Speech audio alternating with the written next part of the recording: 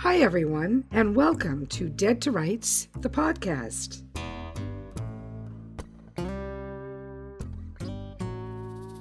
I'm your host, Donna Carrick. I want to take a moment to thank our faithful listeners for joining us every week. If you're tuning in for the first time, please be sure to subscribe at iTunes or Google Play. And if you feel so inclined, a good rating would really help us reach more people. Our primary mission on this weekly series is to connect readers with writers and to profile the exceptional work being done by both the well-known and the lesser-known authors. A few years ago, it became obvious to me that Carrick Publishing had grown and had managed to develop a fantastic and large network in the writing community. Our closest ties remain in the crime writing community, our first love being crime genre. However, those connections soon spread well beyond to encompass the greater web of literary and genre writers all over the world. We're very proud of the friends we've made and the fantastic community we've been so lucky to be a part of. Hence, Dead to Rights.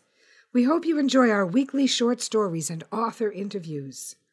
Today, we're thrilled to bring you our chat with a UK author who has achieved both accomplishment and stature, reaching countless readers in the historical mystery genre. I can't wait to feature Mr. Michael Jacks, author of the Knights Templar series. But before we get down to our Readers on the Run segment and our story Appearances, I'd like to tell you about a fabulous book I've been listening to this week on Audible. No doubt you've heard of U.S. Senator John McCain, a.k.a. the Maverick. His latest and last book, The Restless Wave, is a deeply moving and honest look at his experiences in public service. Whatever our politics, and mine are often quite different from his, I can assure you, it is so refreshing to hear a voice that speaks with integrity, with honesty, and with a genuine desire to serve. If you're interested in politics, or if you just enjoy biographies, I highly recommend The Restless Wave. My most convenient form at the moment is Audible, but it's also available in print or e-editions. If you tuned in last week, you'll know that we spoke with Lizbeth Meredith, author of the memoir Pieces of Me, detailing her years-long search for her kidnapped daughters. Maybe I'm in a memoir frame of mind because I'd also like to tell you this week about a soon-to-be-released memoir by my friend and a truly talented author and artist, Jonathan Santlofer, titled The Widower's Notebook. This book is coming out July 10th, published by Penguin Books. I haven't read it yet, but I've read a great deal of his earlier work, his crime fiction, and I can tell you he is a writer of merit by any standards. Of The Widower's Notebook, best-selling author Lee Child says, "Wrenching, heartbreaking, intense, and emotional, but valuable too. We are all approaching the age where this will happen to us. I don't know how Santlofer found the fortitude to write this, but I'm deeply grateful he did. I think the world is a better place with this book in it." I first met Jonathan years ago at a Bloody Words conference in Toronto. Through his work and his postings, I came to understand that fortitude is definitely a quality to be associated with him. I'll be reading The Widower's Notebook. I'll definitely revisit it in a future episode and give you an honest review at that time. Meanwhile, if you're listening in New York City, you should visit jonathansantlofer.com for a series of great events coming up in July. And now, stay with us for our Readers on the Run segment, featuring a story titled Appearances by yours truly, which can be found in North on the Yellowhead, a collection of crime stories, Carrick Publishing, 2016. Appearances by Donna Carrick. "No, that's all right, Val," Janie said. "Life does, after all, go on. I'm glad you and Carmen thought of me, being in the neighborhood and all. Stop by and we'll have coffee." Janie put the phone down and glanced around the living room. It was still tidy from the other day. The kitchen was clean but disheveled. She ran hot water and washed the dishes, starting up the coffee maker. Replacing the lid on a small bottle, she put it away in the cupboard. How did she sound? Carmen said. Quite chipper, actually, Val said. It's as if nothing happened. Did you see her the other day chatting with that handsome minister and his wife? Talk about keeping a stiff upper lip. Carmen shook her head. Everyone copes with these things differently, she said. I don't envy Janie, all alone in that big house. Shep was her world. You disagree? Well, Val said, it's not like they were together all that long. She snapped him up like shoes on sale. You think she married him for his money? Carmen said. He sure as hell had enough of it, and she was dirt poor, working her ass off to make ends meet at that hole-in-the-wall bookstore. Her luck turned around, didn't it? Carmen said. Right after they married, she managed to line up an agent and a publisher, then winning that big literary award. Did you see Shep's kids, Lacey and Ron, at the funeral? Val said. How old are they? They're both still in university, so they must be in their early 20s, Carmen said. They barely spoke 2 words to Janie the entire time. Having such a young stepmother probably doesn't sit well with them. I wonder whether she'll inherit everything. I'm sure Shep provided for his children, Carmen said. After all, they're still in school. I'm just saying, the bulk of the estate will go to her, and from where I stand, she's not entirely lost in grief. Val pulled into a quiet neighborhood and parked on the street. Here we are. What a lovely house, Carmen said, studying the expanse of landscaping that led to the sprawling white stuccoed building. Through the living room window, Janie watched the women approach.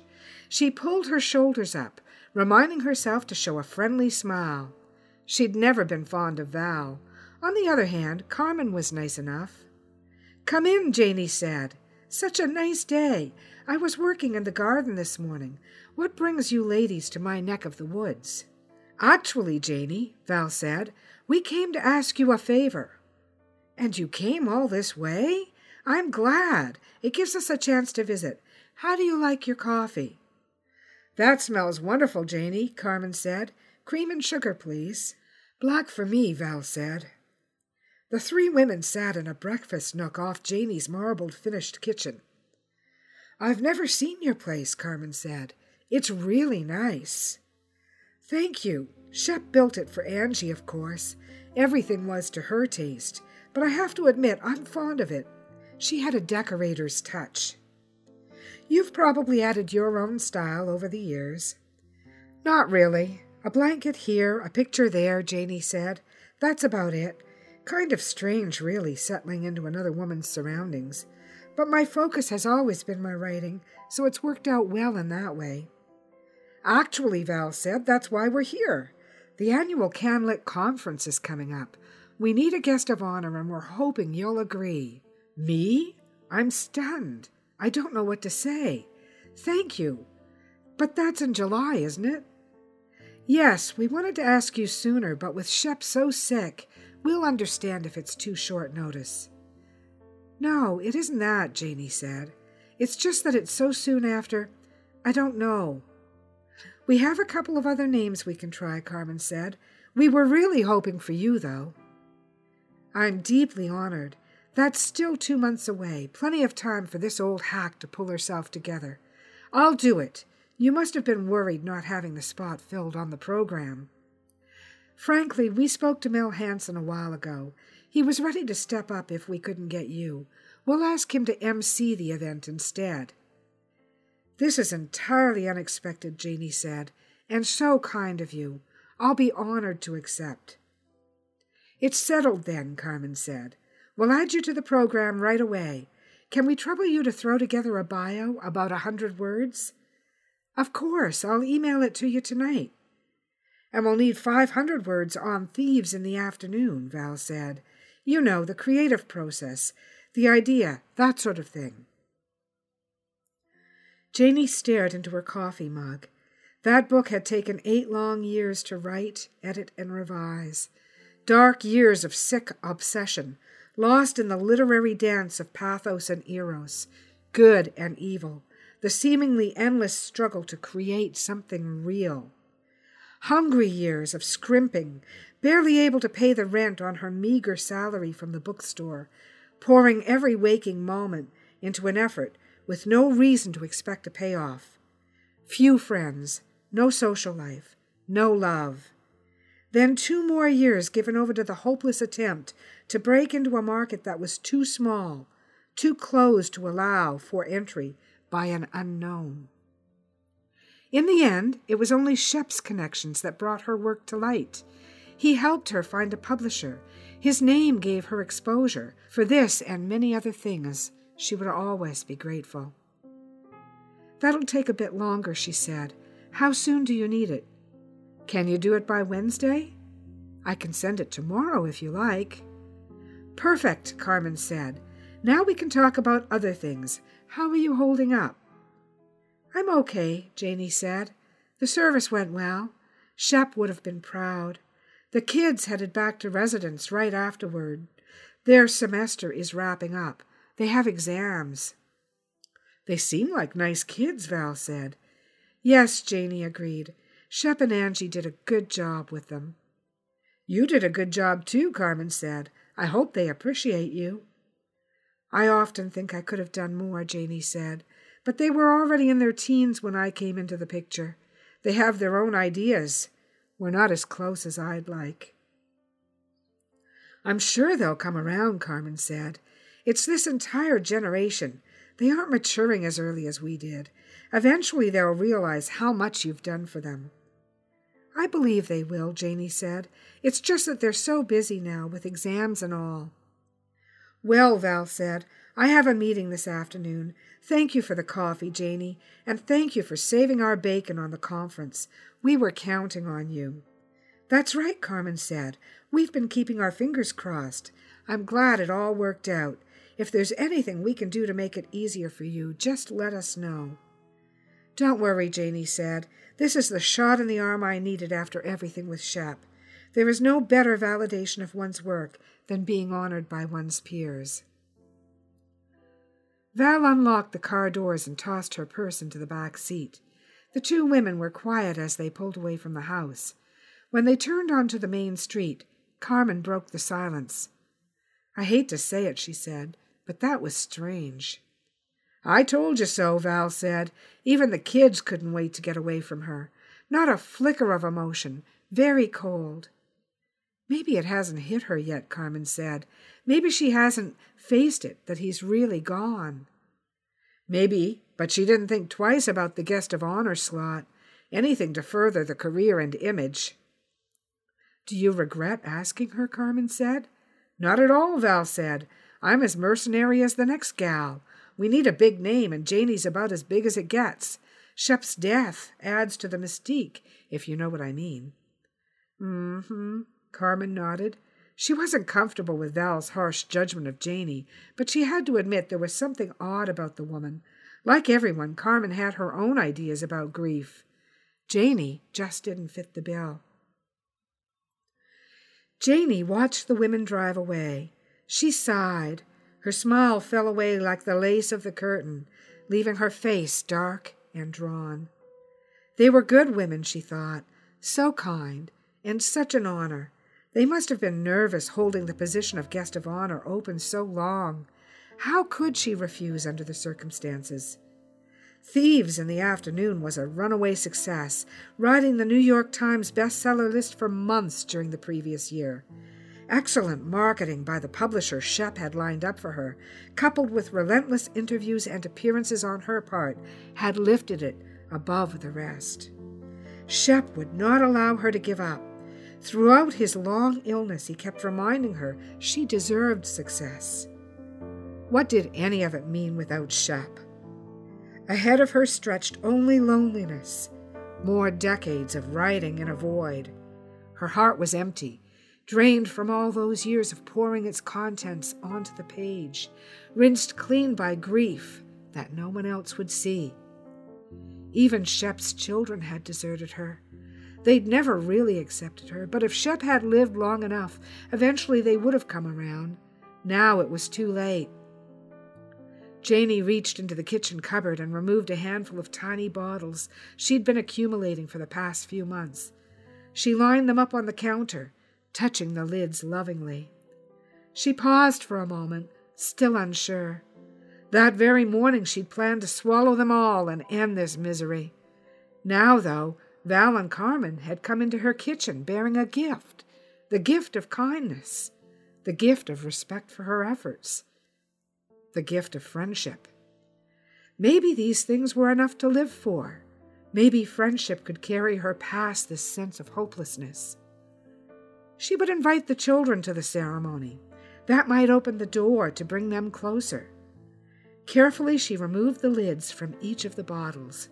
She poured the contents into a bowl and carried them to the bathroom. She didn't dare leave them in the cupboard, where they might present temptation on another day. Janie dumped the pills and flushed them away. She had work to do. The end, and that has been appearances, my look at the way we judge each other, the way we judge grief in a world that is too often very sad. And now, let's get Michael Jex on the line. Michael is a writer of historical mystery novels. His Knights Templar series features Sir Baldwin Fernshill, a former Knight Templar, and his friend Simon Puddock, bailiff of the Lidford Castle. Michael founded the Medieval Murderers, a speaking and entertainment group of historical writers, and also helped create the Historical Writers Association. A member of the Society of Authors and Royal Literary Society, Jex was chairman of the Crime Writers Association in 2004 and 5. I'm delighted to bring you this truly talented and fascinating historical writer.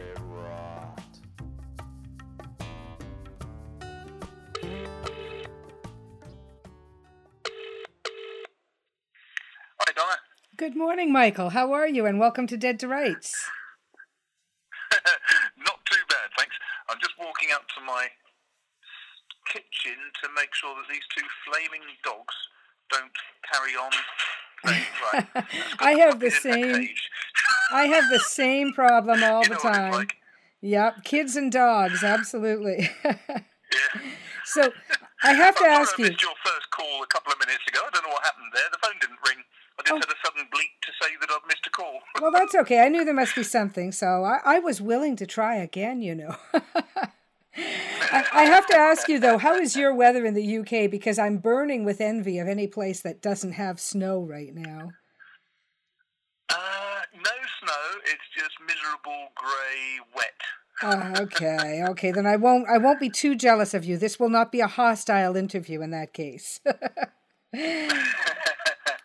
You know I've wanted to talk. I've been chasing you down, and I apologize for that, but I really wanted to talk to you because ever since we met at the Bloody Words in Toronto a few years back, I've been fascinated with your series and with how prolific you are as a writer. Michael Jex, for those who don't know it, is the author of a medieval murder mysteries series. Actually, I think more than one series. How many series do you have right now, Michael? I'm glad you asked me that. Let's see, there's the Templar, the Bloody Mary, the Vintner trilogy, and the Crusader series. So that's 4 main series, and I've got a modern-day spy thriller, which is a standalone, but I'm going to be writing a follow-up to that as well. Okay, so you're breaking your time setting. That's good. But you've got over 40 titles, is that right? Yeah, it's 43 now, I think. 43. Okay, so I'm not kidding when I say prolific. There's 33 in the Templar series. I've got a trilogy. I've got 3 on the... Yeah, so it must be 43 now. Tell me about the Templars. Sorry, Michael. Tell me about the Templars series, because it's the first one that I was introduced to your work with. It's very little to do with Knights Templar, really, sadly. But I was working as a computer salesman, and things were going from bad to worse in the early 90s because we had a minor recession down here in the UK. And I've been thinking for some time about writing a book, and then I happened to read a book in 93 that was all about the Knights Templar. And I thought it was just a fascinating read. It was Dungeon, Fire and Sword by John J. Robinson, who I think is American historian. But he wrote a history of the Knights Templar from their very first inception to the end. And he just gave me this feeling for what would have happened to one of the Knights Templar after the destruction of the Order. An awful lot of them just disappeared, and I thought that would be really fascinating to take that idea. And yes, how did they get absorbed into normal life? What exactly are the Knights Templar, for those who don't know? Right.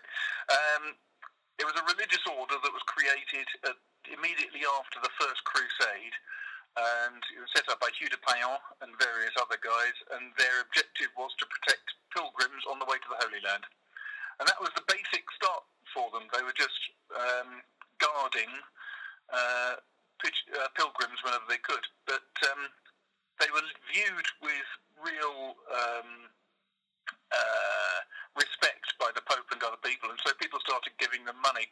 And after a while, St. Benedict, I think it was, gave them a rule so that they could live by the same sort of rules as monks in the Benedictines.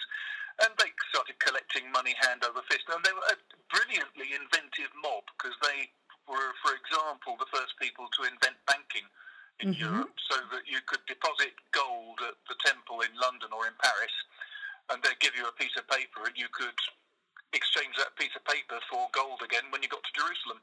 Oh, wow. All held within the Knights Templar.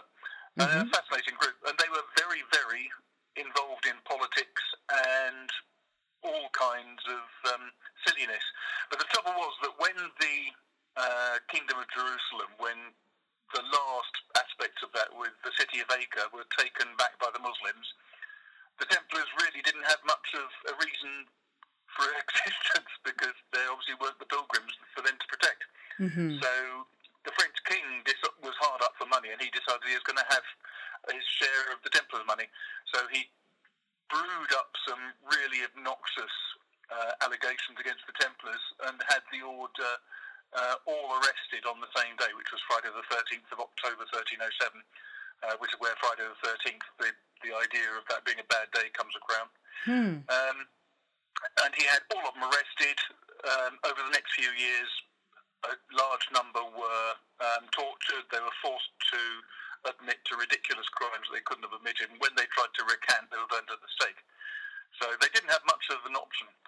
But as I say, the main thing for me was that my guy, Sir Baldwin, I had him as a Knight Templar because I thought, as an investigator in a crime series, he would be ideal, because he'd have a big world view. He'd have lived through various battles. I had him surviving the Siege of Acre in 1291. He was involved in politics. He'd have seen the Pope. He'd have seen Rome. He'd have been all over the place. And I thought, what a fantastic investigator for small rural crimes if I set them in Devon. And then I thought he'd be the worst investigator on the planet, because he wouldn't have the faintest idea about the local customs or the laws or the local people or anything. Oh, hell, I'd better find someone else to work with him then. Yes. So he then has a sidekick. And tell us about his sidekick. That's a guy I invented called Simon Puttock. And I like the name Puttock because it's an old Anglo-Saxon name. I've got a friend whose name's Puttock. And it's an Anglo-Saxon term for when a falcon rises up on the air and pauses, ready to swoop down and pounce on a rabbit or something. That's called puttocking, when it's up there just hovering. I thought, that's interesting. And I was looking through some old records, and I found a guy called Stephen Puttock. And I thought, oh, he's interesting, because he was a 1300s man. He was very early 1300s. He was a peasant who was born as a serf to the Bishop of Ely. So he was basically a slave. He was owned by the bishop. But by the time he died, he owned 3 flocks of sheep, a whole range of cottages that he was renting out. He owned 2 sheep pounds, and he was really doing very nicely. And the bishop thought this was great because he took 10% of everything. And when I checked into it, I thought this is just the ideal character, because he was a bailiff for the bishop. He would have knowledge of all of the laws, all of the local people, everything. He'd have records of all the tax they'd paid. He would know, really, the inside leg measurement of every peasant on his patch. And I thought, that's the sort of person I need. So I invented this guy, Simon Puttigan, so I Yeah. didn't take his name in vain completely. And it absolutely ties to what I wanted to ask you about the challenges of researching for this time period, because you and I spoke before about this, and I know it's just extensive. You can get caught up and addicted to the research, can't you? Oh, yes. My good friend Bernard Knight always says that he hates writing, but he's had to write monster books because he really loves researching them. And that is part of the trouble is, you know what it's like. You start researching and you get stuck into it, and really it's trying to find that point where you say, look, I've really got to stop now. I know enough. Yes. Because there's always that little extra detail that you can go for, isn't there? It's There's like pulling a thread, more. and the thread just keeps pulling, and it leads to another thread that looks kind of interesting. And for anyone who hasn't got caught up in research. Unless it goes wrong. I have had situations, I mean, there's, if you've got a couple of moments, there was one, I mean, I always find it really next to impossible to think up new stories, new names for books. I can think up the book, I can write the book, 110, 120,000 words is not a problem, but if you ask me to encapsulate that in 3 words, I really find that difficult. Mm-hmm. And I just once had this brilliant idea. I thought I'd call this book Widdicombe Fair, because not many people necessarily know of Widdicombe Fair in Canada, but over here it's a very popular name because the fair is still going. It's a popular, lovely little town in the middle of Dartmoor, Widdicombe, but it was made famous by a song, and it's all about Uncle Tom Cobley and all going to Widdicombe Fair. Mm-hmm. And I thought, that's a good one, because everyone's heard of Widdicombe Fair because of the song. So I suggested that to my agent, and she said, yes, good idea. And she told the editor, and she said, yes, it was a good idea. So I went off to the British Library, back in the good old days with the old round room, and I sat at a powder blue leather desk on a powder blue leather chair with all these wonderful books all around, and started researching. And I spent 7 days up there and couldn't find a bloody thing. I thought, that's not much good. So I came back down to Devon and went to the archive office, the Exeter University. I went to the Devon and Cornwall Record Society, Devon and Exeter Institution. I mean, everywhere I could think of, and couldn't find anything for another 5 days. So in the end, I spoke to one of the archivists and said, look, can you help me? I'm trying to find out this. And she said, yeah, I can't, she said, but if you speak to the cathedral librarian, he knows everything about history. Fine, okay. So I phoned him up and I said, hello, I'm trying to find out what I can about Widdicombe Fair in the 1320s. And he said, you'll find that difficult. And I said, yes, why? He said, Widdicombe Fair started in 1820. Oh, no. So sometimes there is no thread. You're chasing after this elusive thread that you think is going to be brilliant, and it ain't there at all. You're just trying to prove the fake news, that's all. Yeah. Fake news, fake threads, it's all the same. Yeah. There's a lot of other aspects to this kind of research, too. There's the time period, of course, and the human customs and mores, but there's also the forensic knowledge, the lack of it, and what would pass for that type of investigative knowledge.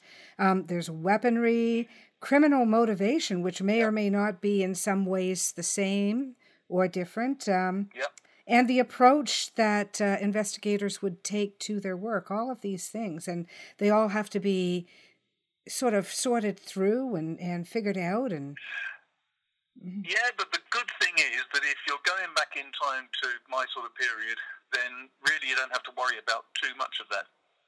You've got certain records, the coroner's roll still exists.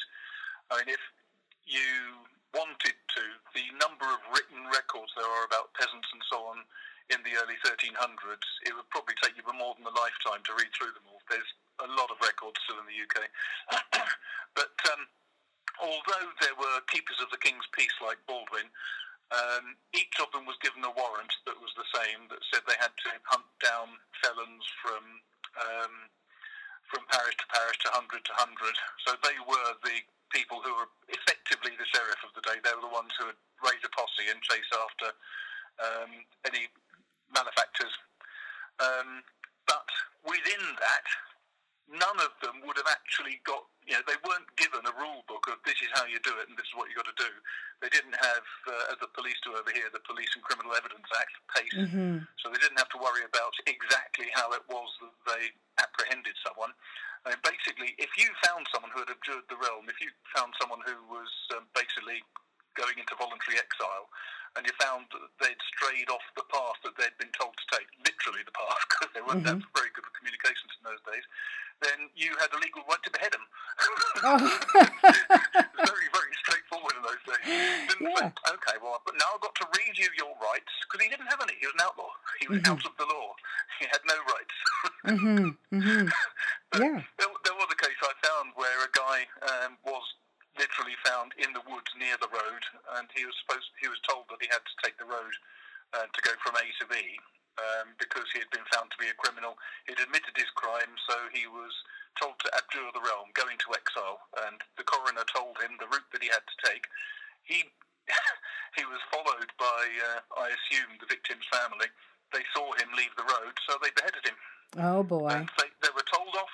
They were told off afterwards. They were told they shouldn't really have done that straight away. They should have given him a time to come back. But it was legal. That was fine.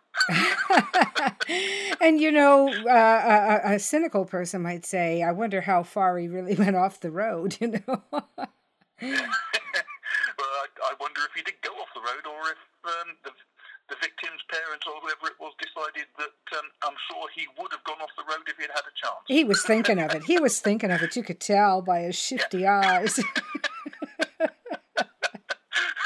had a shifty look in his eye. That's right. He stepped on the branches on the road. Yes. Now you've got a brand new series that's underway, and it's in the mid-14th century, is that right? And it features Edward III's exploits on the battlefield.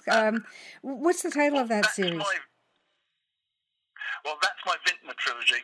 And basically what I was trying to do there was my editor suggested that I might like to get away from crime for a little bit and write some war books. Mm-hmm. And so I wrote three crime books, but set around warfare. Of course. It's a lot easier. But it's basically Band of Brothers, but set in the 100 Years' War. So the first book, Fields of Glory, was set in the campaign around Crécy. And then the second one, Blood on the Sand, was based around the Siege of Calais, which happened immediately after the Battle of Crécy. And then the third one was 10 years later with the Battle of Poitiers, which is Blood of the Innocents. And it's a nice little series, actually, because it gives me a chance of looking at what life was really like in those days for a vingtaine, a platoon, effectively, of archers. And it's from Grandars, who's the commander of 100 archers, and effectively his vintner, Berenger Fripper, who is the commander of the 20 men in the archers, and all the different men in that band.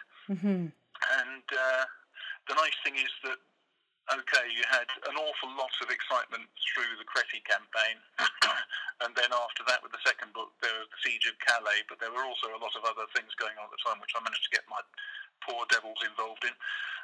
But then there were 10 years between Calais and Poitiers, and the reason why it was such a long period was because they had the Black Death in the middle. Mm-hmm. So I then was able to look at what happened to each of the guys and their families and so on, and what motivated them to go back to war, and then look at how they reacted to the war itself. So, and what did motivate them for the most part? What would have motivated the majority of the men to go back to war?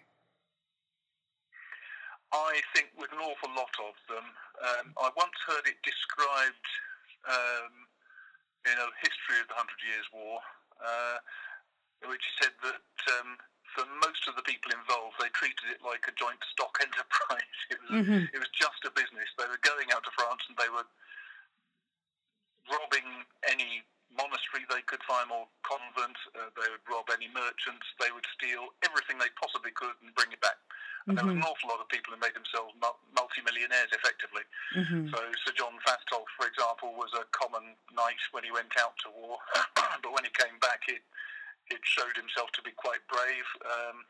He captured a lot of French knights. There was this lovely concept in those days of, if you capture an enemy knight, or a lord, or an earl, or whatever it might be, then they had the principle of chivalry involved ransom.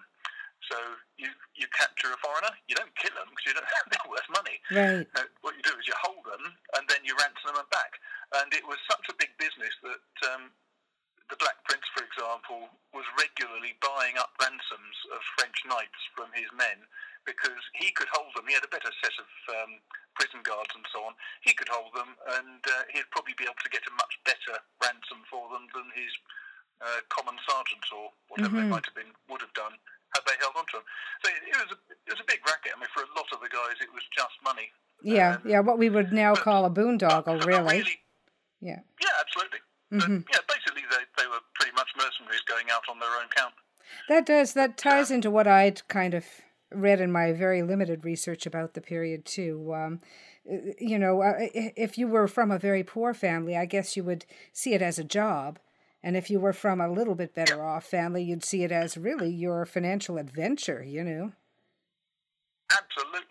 But even if you were a poor man, I mean, there was one guy went out there as he was a cobbler's son. He was little better than a peasant.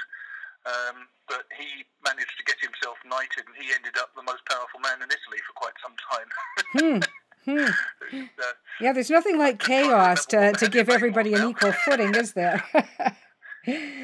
John Hawkwood, that's the one. Yeah, he went out as a very unimportant person in the 100 Years' War, learned how to fight, learned some tactics, and then became leader of a really unpleasant group of mercenaries in Italy, and ended up marrying the patrician of the city's daughter, and he's even buried now in the Duomo in Florence. Wow. And there's a delightful picture of him on his horse directly above where he's buried.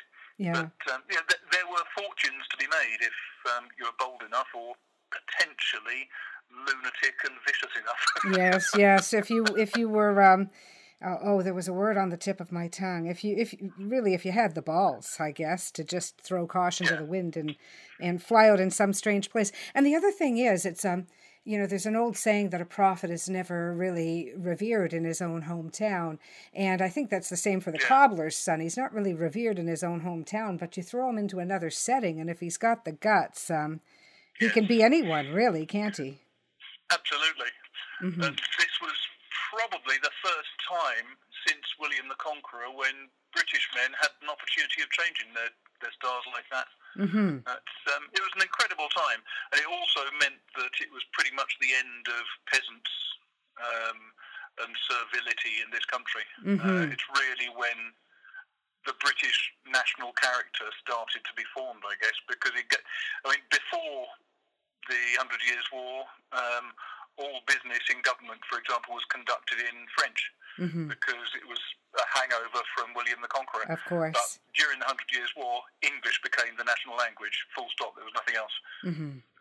It's a radical change. Yeah. One of the things I did discover in my time doing research is when I was just really starting out writing was an event in Exeter where there was a bit of a brouhaha in the high street, and it escalated into a full-scale riot after not very long. And the thing that happened was there was a couple having an argument about buying some stuff at a market. One of them was a local Exeter man who was probably speaking some form of Middle English or Saxon, and the guy that was arguing with him was from Cornwall, who spoke much more sort of Welsh Celtic language, and so various people from the stalls tried to get involved and stop the argument. Two of the characters that got involved, one was a Dominican friar who started trying to persuade him to belt up. Another one was a canon from the cathedral, and they both spoke Latin absolutely fluently, not necessarily any English. So that didn't help matters, and then some guards came down from the castle to see what was the cause of all the trouble, and they, of course, spoke Norman French. So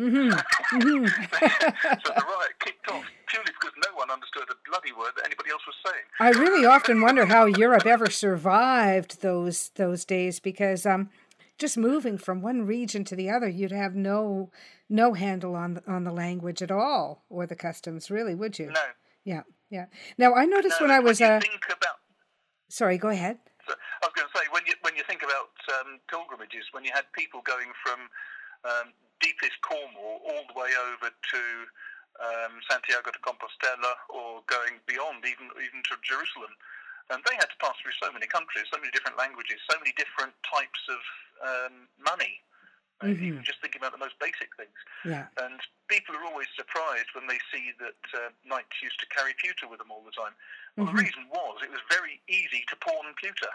If you got hard up for cash and you were stuck in the middle of Germany, you had something that you could sell into cash. Yeah. And that would be just absolutely critical, to have something that is mobile, that you can bring with you, that you can trade, really. And how the language got seeded all over the world has always fascinated me. And if I had another lifetime at my disposal, I think I would dedicate it to figuring out how the language really seeded itself all over the world.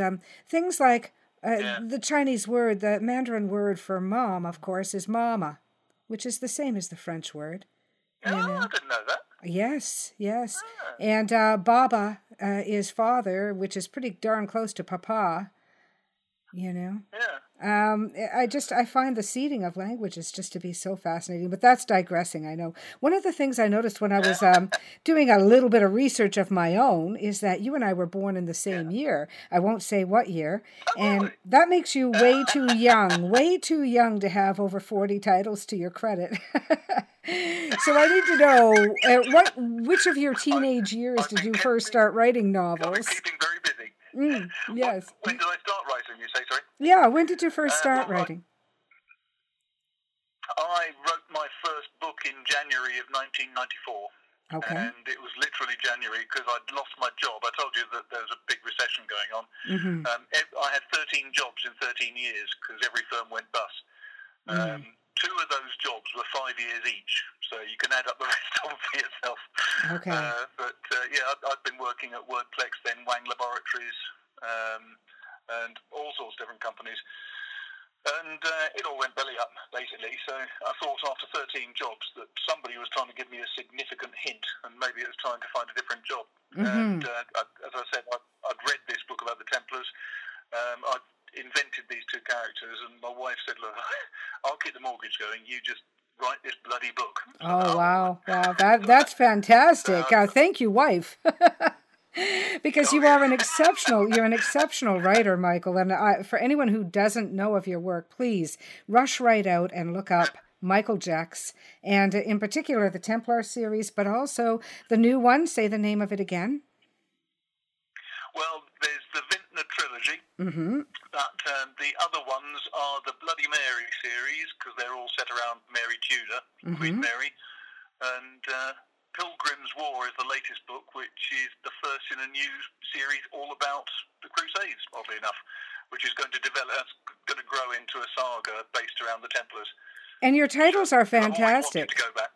Your titles are fantastic. I mean, you said earlier that you had trouble coming up with titles, but your titles are fantastic. Did you have help? That's because I rarely think of them. They normally come from my editor. There you go. So you have to have a good editor. That was my editor. And I think that was the editor. Yeah, I think you probably were really motivated to see your writing in some way as a business, given the recession that you were in and everything. What advice can you give to new writers, especially those interested in working in your genres, about how to break in and how to treat their art as a business? Well, the first thing you've got to realise is that it is a business. You're self-employed. It's not something you can treat as a hobby.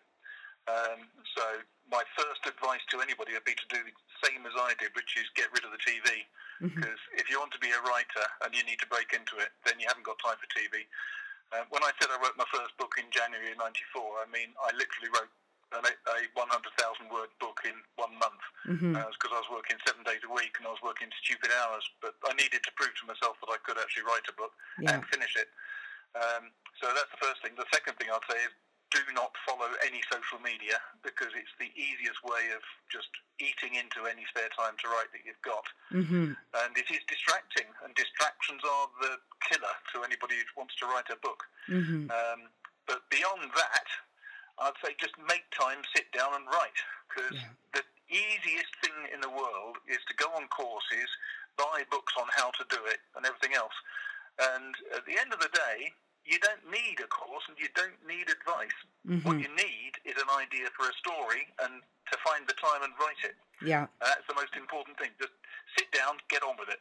And this is the same with any goal. I mean, I've had friends in my younger days. Now I've kind of learned because I'm an Aries and I like to do things on my own anyway. But when I was younger, I always thought it would be cool to do certain things with girlfriends or whatever. We'd go hiking or we'd go walking, and invariably, time and again, the friends would say, "Oh, that sounds like a great idea. I'll order some special boots, or I'll do this, or I'll sign up for that." And I'm like, "Hey, I just want to go for a walk. Like, let's just open the door and step outside."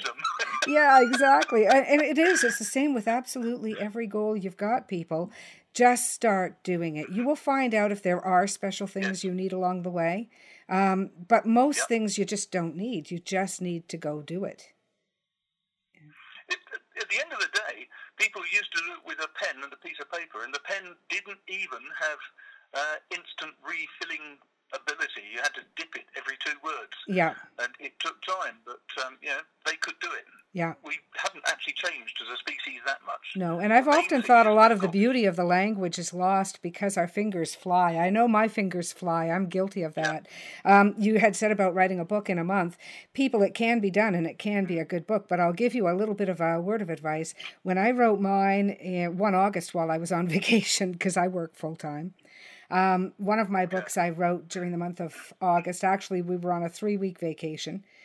But I had already done 7 months of research in advance and the outline. So I really knew what I needed to write. And yes, it needed editing after, but it was structurally pretty sound because the pre-work had already been done. So do you plan your books in great detail? Some I do. I would imagine that yours take a lot of planning just because of the time periods and the plots and all that. Am I right on that? No, I tend not to. I start with the scene and start writing. Okay.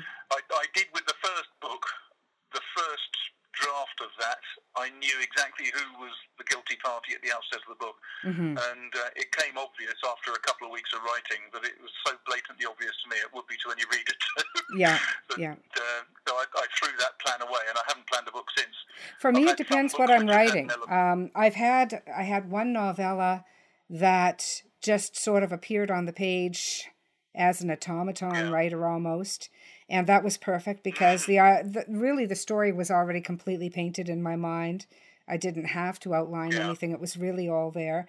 I had another one where I had the beginning, the beautiful beginning, and my whole critique group was just wowed by the beginning. And I had the end, and again, they were wowed by the end. And so I started to write the in-between, because I had to do that. So no, that one was not particularly plotted. I sort of knew where it was going because I had the final chapter written, edited, polished, and I had it in front of me, and I literally was typing in between the first and last chapter. So I always had the final, and in fact, I called it the final chapter. I didn't give it a chapter number because I knew it was the final chapter, and I knew that's what I was aiming to, And that worked out well. But with one of my books, Golden Fishes, the one that I wrote in 3 weeks, yes, it was planned to the nth degree because it was about a real event. It was a fictional story about a real event, and I wanted to give it the proper justice, So. Yeah.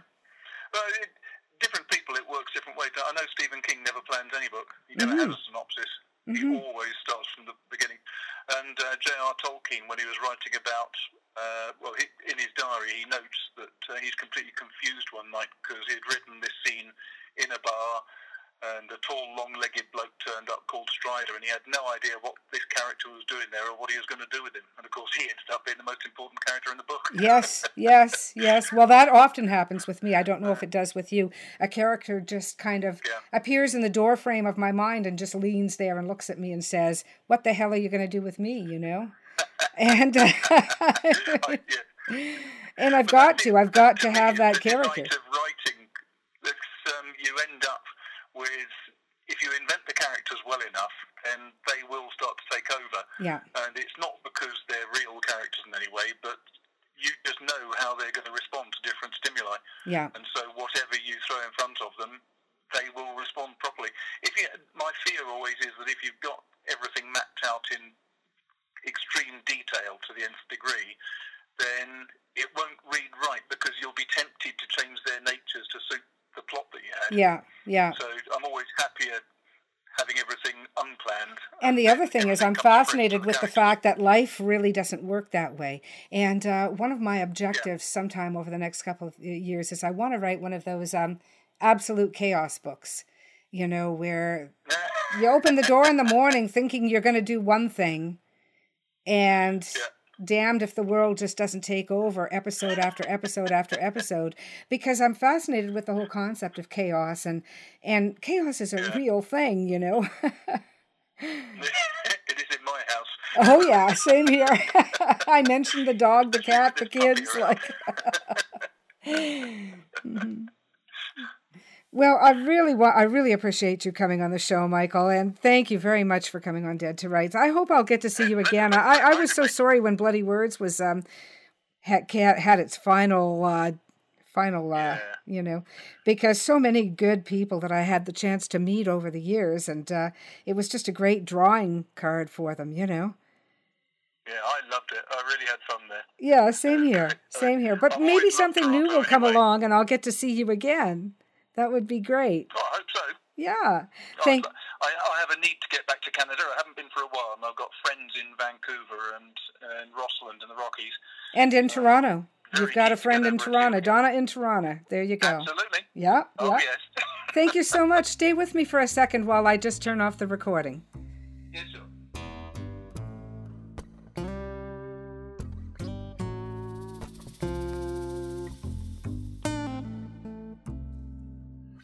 Thank you to Mr. Michael Jacks, author of the Knights Templar series and a number of other series, for joining us today on Dead to Rights, the podcast. I hope you've all forgiven my cold. I'm sure it's been obvious to you throughout. However, you know the show must go on. You can find Dead to Rights at deadtorights.ca or at our Facebook page. Our Twitter handle is @DeadToRightsPod. We'd love to hear from you at carrickpublishing.com or at our Carrick Publishing Facebook page. You can find me, Donna Carrick, on Twitter at Donna_Carrick or at my website, donnacarrick.com. Join us next week for another great author interview and another great Readers on the Run segment.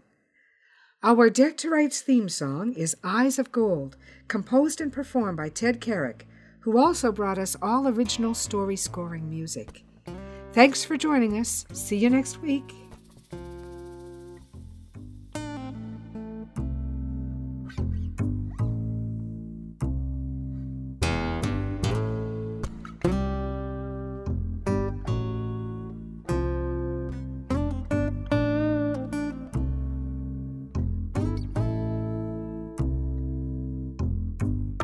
A dusty road, a man alone. His vital signs go on hold. And I don't know what you've been told, but the years have turned my eyes gold. And I told you what you told me, we'd never be in the same boat for free. Yet it rides, let it rock.